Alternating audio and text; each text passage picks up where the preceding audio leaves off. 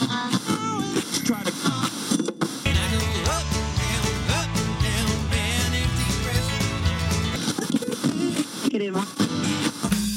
Welcome to the Mark Stary Music Podcast. This podcast is the audio journal of my guest and I's adventures throughout the world of live and local music. My name is Mark Stary, and I'm a 20-plus year veteran of the Twin Cities, Minnesota metro music scene.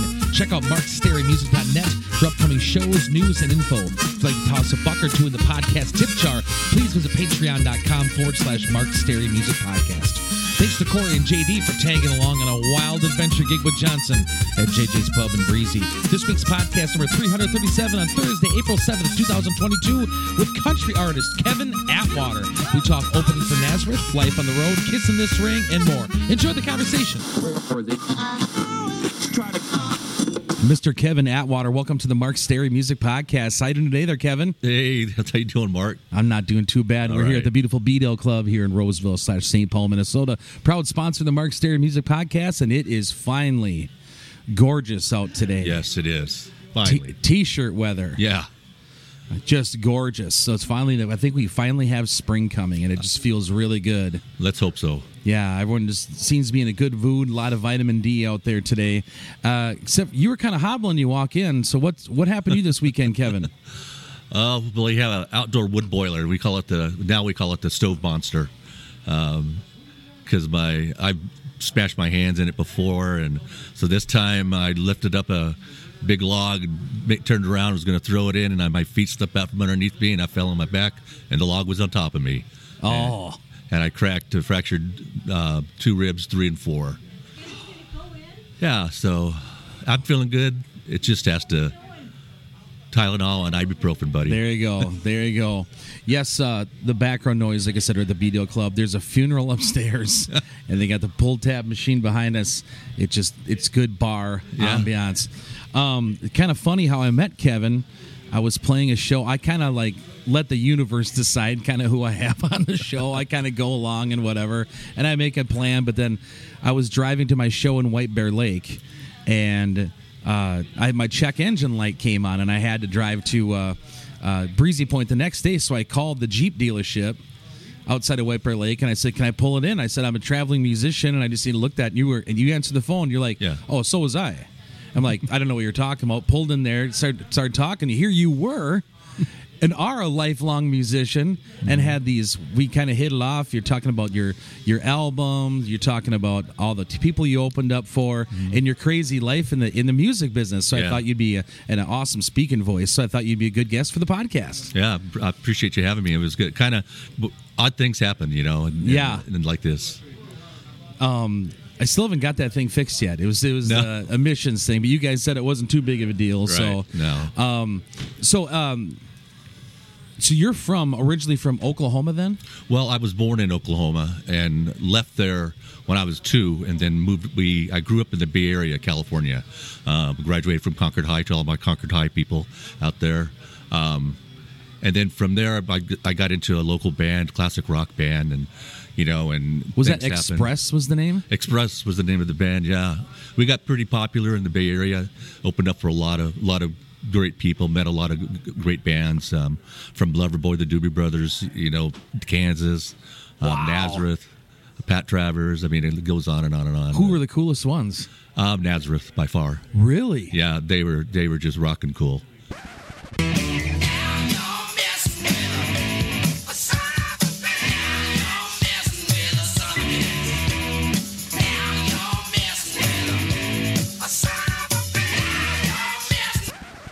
Yeah, they accepted us in the dressing room, and they were just, because we ended the show with Freebird, and we walk in, and a couple of the guys goes, "I can't believe you played that song, man." My son plays that song, So, and they're all drinking St. Pauli beer, but they were a great group of guys. That's awesome. So we had a good time. Okay. Yeah. And then you went to the Army then, right? I was in the Army.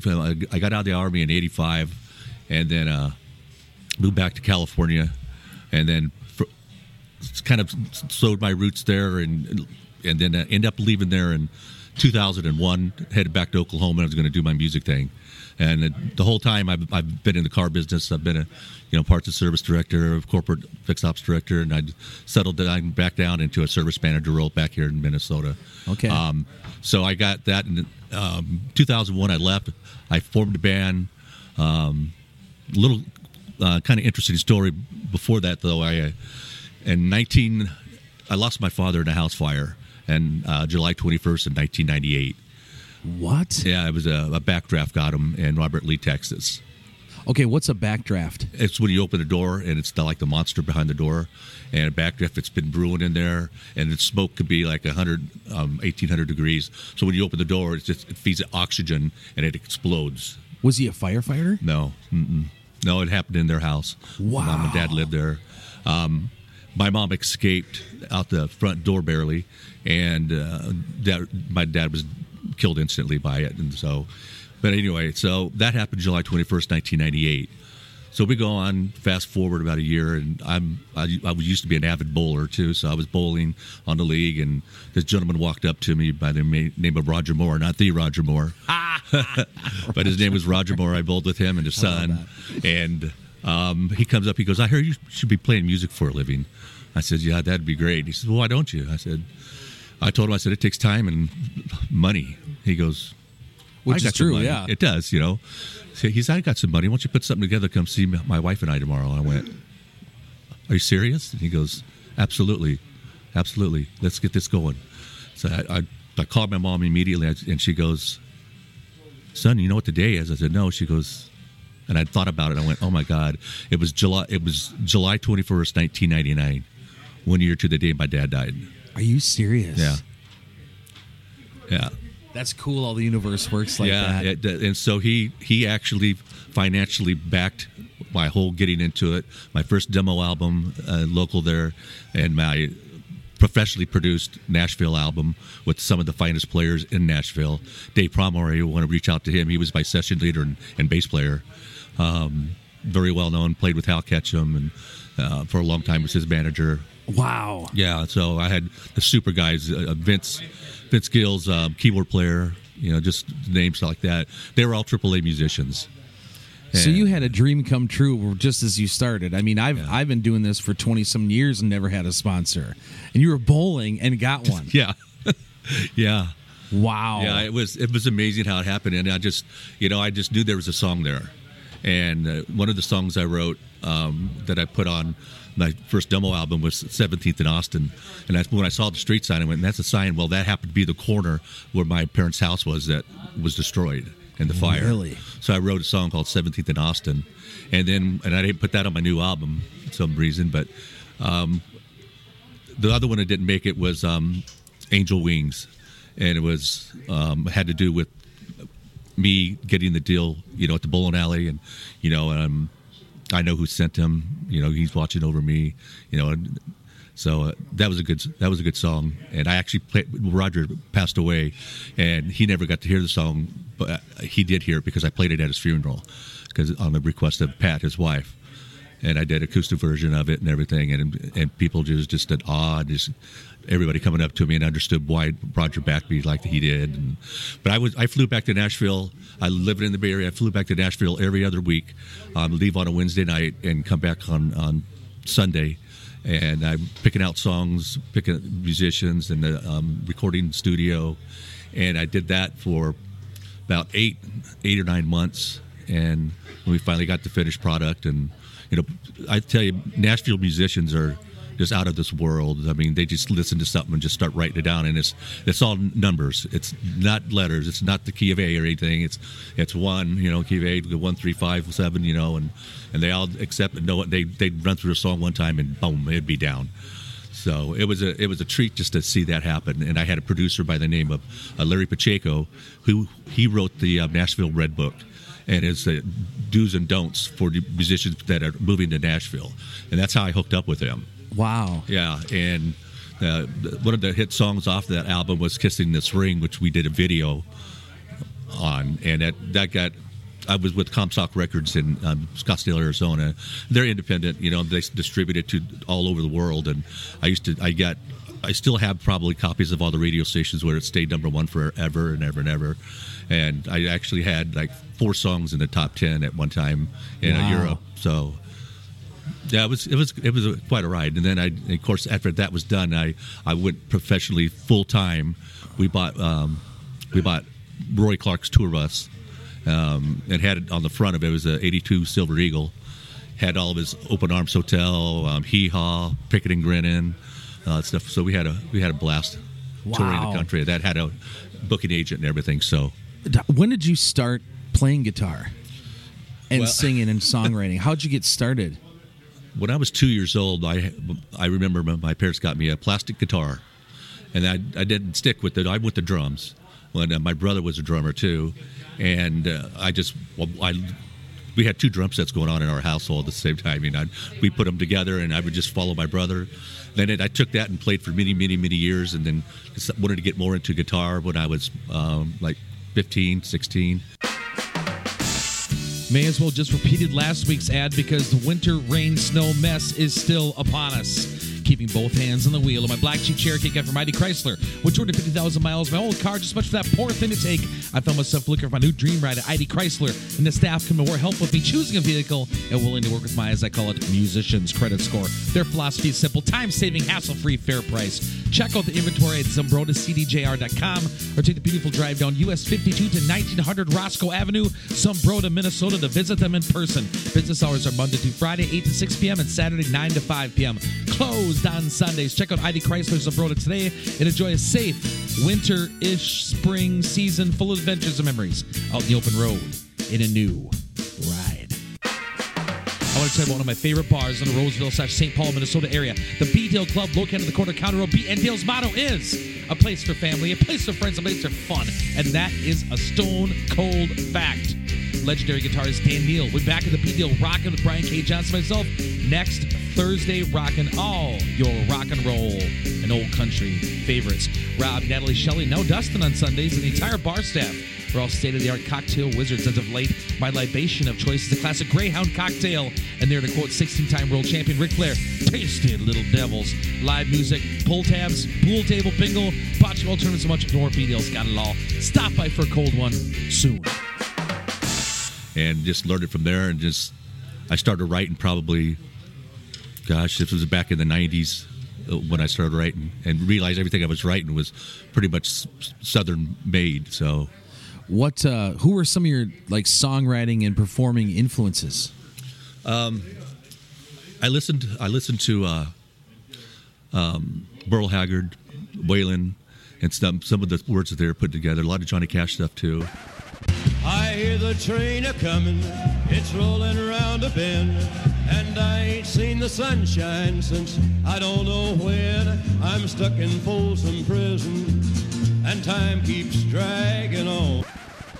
And, stuff I wrote it wasn't real twangy, but it had a little flair to it too.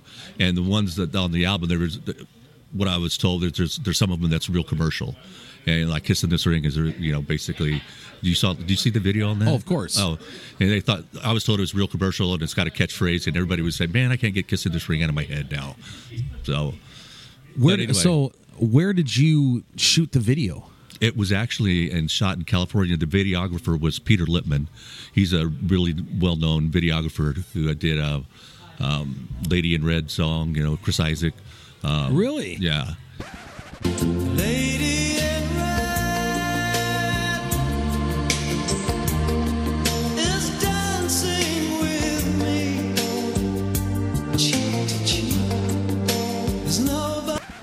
So we did that, and it was called Vasco Road. It was a Liverpool where all the windmills are, and I was on the dealer I was working for at the time, the dealer principal, Steve Kraut. He had a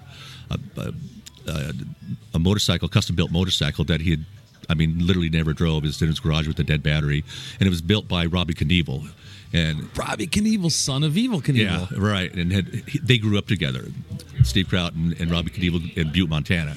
So Steve goes, "What you doing on this?" I said, "All right." So we put a battery in it, and there's shots, the video you could see. The videographer was riding on the back with holding his camera, and shooting in my mirror, and it was kind of cool. It was a good experience.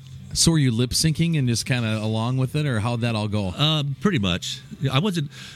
Yeah, I was lip syncing, but I was playing. I was singing a bit, and then I had a photo shoot, and I really wasn't comfortable with all the photos that were taken. And when I'm listening, I'm watching the video, and I did an EPK. You know what that is?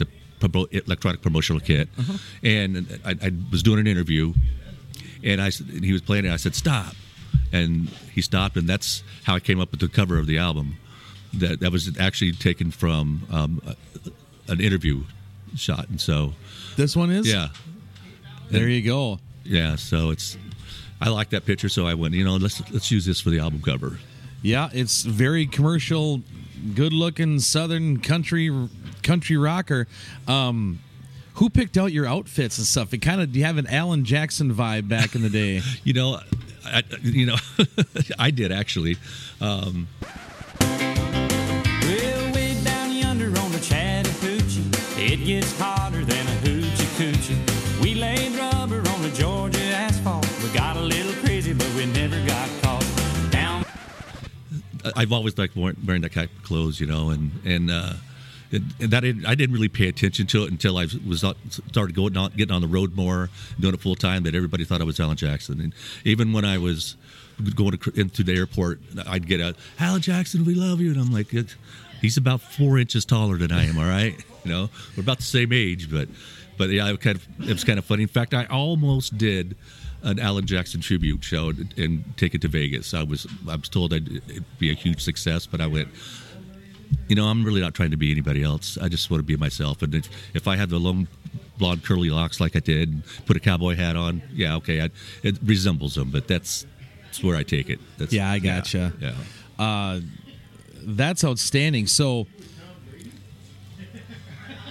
did you ever meet Alan Jackson? No, he's one of the ones I really haven't met. I really hate to tell this story, but I was sitting in the airport in the smoking room, which I smoked in. I don't anymore. And this couple was sitting to the left of me, and I could see that this lady's really, just doing things with her hands, and finally the guy, her husband, I guess, next, he taps me on the shoulder, says, "I'm sorry to bother you." He says, "But my wife's been a huge fan of yours for years. You mind signing something for her?" I said, "No, man." And she was going, "Please, please." And I went. And so I didn't even look like Alan Jackson. So I did. So I did it. All right. Bottom line is I did it. I was wrong. I felt guilty about it. That's a great story. But, I just made somebody's happy, and yeah. Wasn't trying to forge your name, Alan. I've seen people do that, though. I mean, I played a festival in Hudson many years ago, and there was a guy walking around saying he was Michael McDonald, and the guy that booked the entire festival thought he was Michael McDonald, and looked at him and goes, "It doesn't look anything like Michael McDonald." But yeah, they talked about him on stage. He's backstage. He was just working everybody. Yeah. And then my mom was in Chicago once, and she texted me and said, "Oh, we met Bono from the band U2." She sends a picture of her and Bono. It's not Bono. I mean, not even close. But it did make her day thinking she met Bono. Yeah. I went to back then it was called Fanfare. It's called the CMA Music Fest down in Nashville. Yeah. And when I was there, I went there for years. Did you? Yeah. That was a good gig. I was a member of IFCO.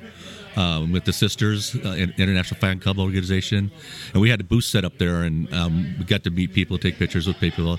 And right next to me was Daryl Singletary, and the other booth was Brooks and Dunn. So that's how far it goes back. Daryl Singletary was there, and Eric Church was just there. He was just starting, but we didn't have the passes to go backstage where all the bands were. Well, I really didn't need it. I figured out. Because I just said, "Hey, man, gonna get a ride back there?" He goes, "Yeah, we're going backstage. Is that where you want to go?" I said, "Yeah." So we jumped in the cart and got up on stage and sat in the chair behind Ronnie Millsap. I love Ronnie Millsap. Yeah. Yep, sat behind him and watching his performance show. We went down and just mingled around back in the back staging area. It was kind of fun. Yeah, I mean, use it. Fake it till you make it, right? Fake it till you make it. So, did you primarily write all these songs? Or No, I've got 2 of them on there. The rest of them were Nashville songwriters. Okay. Mm-hmm. And so, what was your life like on the road? Like, how long did you do it? Like, who did you open for? Tell us about that experience. I've always wanted to tour the country kind of like that. Were you friends with all the band guys, or how did that go together? Yeah, actually, my lead guitar player and leader of my band was one of my best friends, and we'd been playing together in the band Express in the classical rock days. And so I called him up and asked if he wanted to come to Oklahoma and hit the road.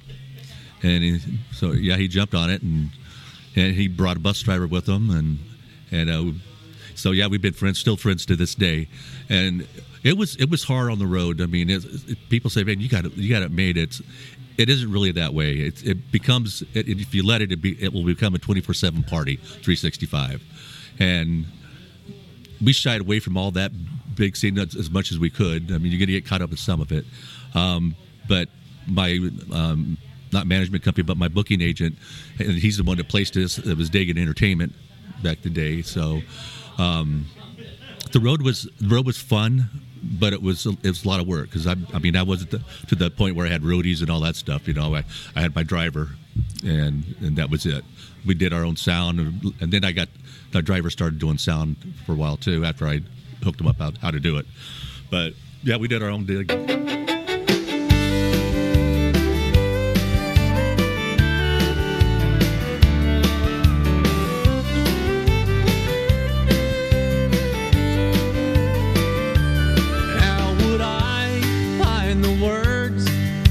Explain the night with you to her.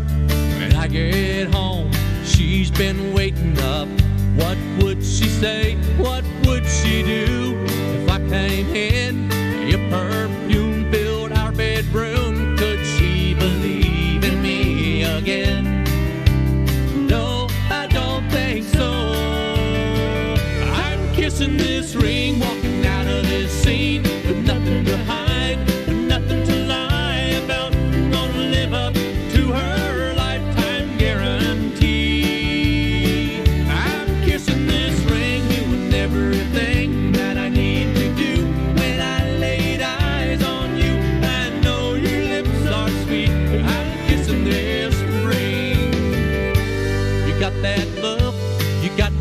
Shook. You could have been the one who wrote the book on love. Oh no, what am I thinking of? I like the way you make me feel.